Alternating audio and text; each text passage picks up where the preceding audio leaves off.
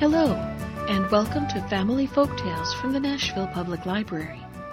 I'm Susan Poulter, a librarian at the main library. Today's story is The Maiden with the Wooden Helmet from Andrew Lang's Violet Fairy Book. In a little village in the country of Japan, there lived long, long ago a man and his wife. For many years they were happy and prosperous, but bad times came, and at last nothing was left them but their daughter, who was as beautiful as the morning. The neighbors were very kind and would have done anything they could to help their poor friends, but the old couple felt that since everything had changed, they would rather go elsewhere. So one day they set off to bury themselves in the country, taking their daughter with them. Now the mother and daughter had plenty to do in keeping the house clean and looking after the garden, but the man would sit for hours together, gazing straight in front of him and thinking of the riches that once were his. Each day he grew more and more wretched, till at length he took to his bed and never got up again. His wife and daughter wept bitterly for his loss, and it was many months before they could take pleasure in anything. Then one morning the mother suddenly looked at the girl and found that she had grown still more lovely than before. Once her heart would have been glad at the sight, but now that they two were alone in the world, she feared some harm might come of it. So like a good mother, she tried to teach her daughter all she knew, and to bring her up to be always busy so that she would never have time to think about herself. And the girl was a good girl, and listened to all her mother's lessons, and so the years passed. At last, one wet spring, the mother caught cold, and though in the beginning she did not pay much attention to it, she gradually grew more and more ill, and knowing that she had not long to live, she called her daughter and told her that very soon she would be alone in the world, that she must take care of herself, as there would be no one to take care of her. And because it was more difficult for beautiful women to pass unheeded than for others, she bade her fetch a wooden helmet out of the next room, and put it on her head and pull it low down over her brows, so that nearly the whole of her face should lie in its shadow. The girl did as she was bid, and her beauty was so hidden beneath the wooden cap, which covered up all her hair, that she might have gone through any crowd, and no one would have looked twice at her. And when she saw this, the heart of the mother was at rest, and she lay back in her bed and died.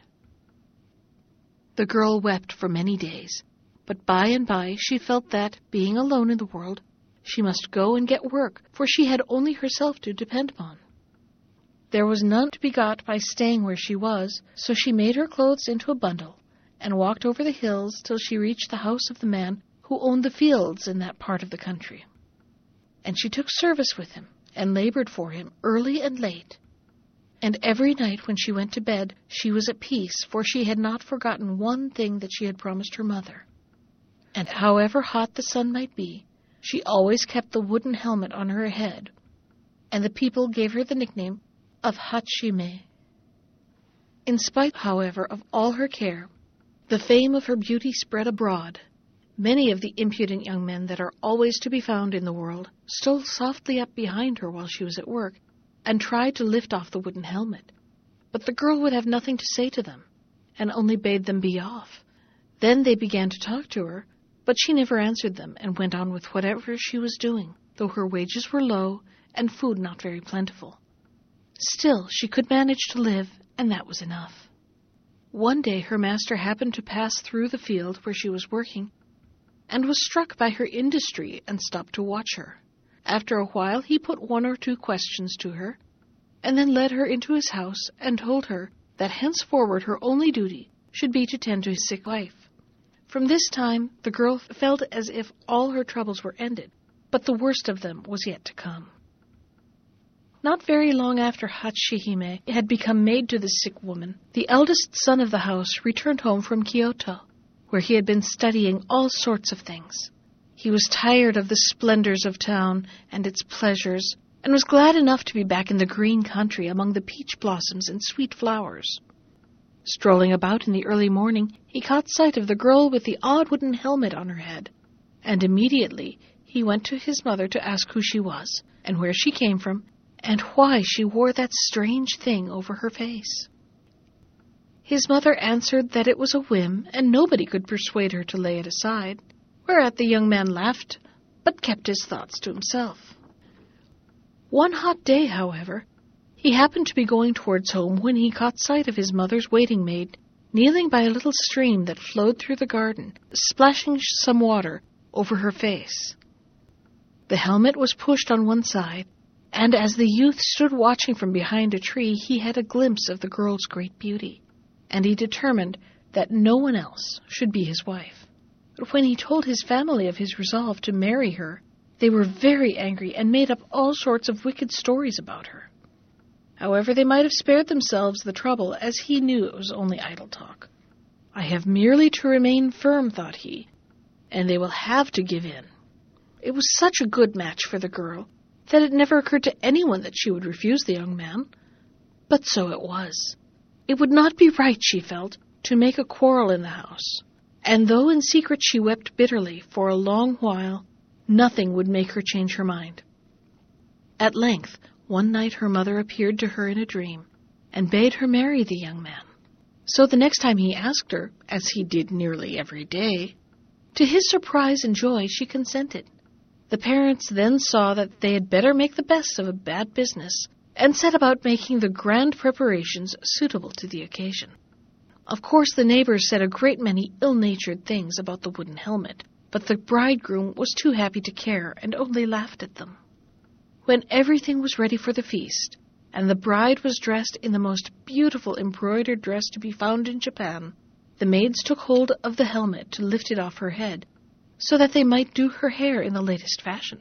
But the helmet would not come, and the harder they pulled, the faster it seemed to be, till the poor girl yelled with pain.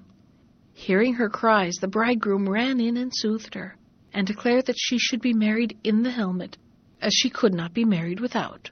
Then the ceremonies began, and the bridal pair sat together, and the cup of wine was brought them, out of which they had to drink. And when they had drunk it all, and the cup was empty, a wonderful thing happened. The helmet suddenly burst with a loud noise, and fell in pieces on the ground, and as they all turned to look, they found the floor covered with precious stones which had fallen out of it. But the guests were less astonished at the brilliancy of the diamonds than at the beauty of the bride, which was beyond anything they had ever seen or heard of. The night was passed in singing and dancing, and then the bride and bridegroom went to their own house, where they lived till they died, and had many children who were famous throughout Japan for their goodness and beauty. That was The Maiden with the Wooden Helmet from Andrew Lang's Violet Fairy book. Special thanks to Ginger Sands for our theme music. You can find more of Ginger's music at iTunes or on her website at www.gingersands.com. And if you'd like to comment on today's story, send me an email. I can be reached at susan.poulter@nashville.gov. Thanks for listening.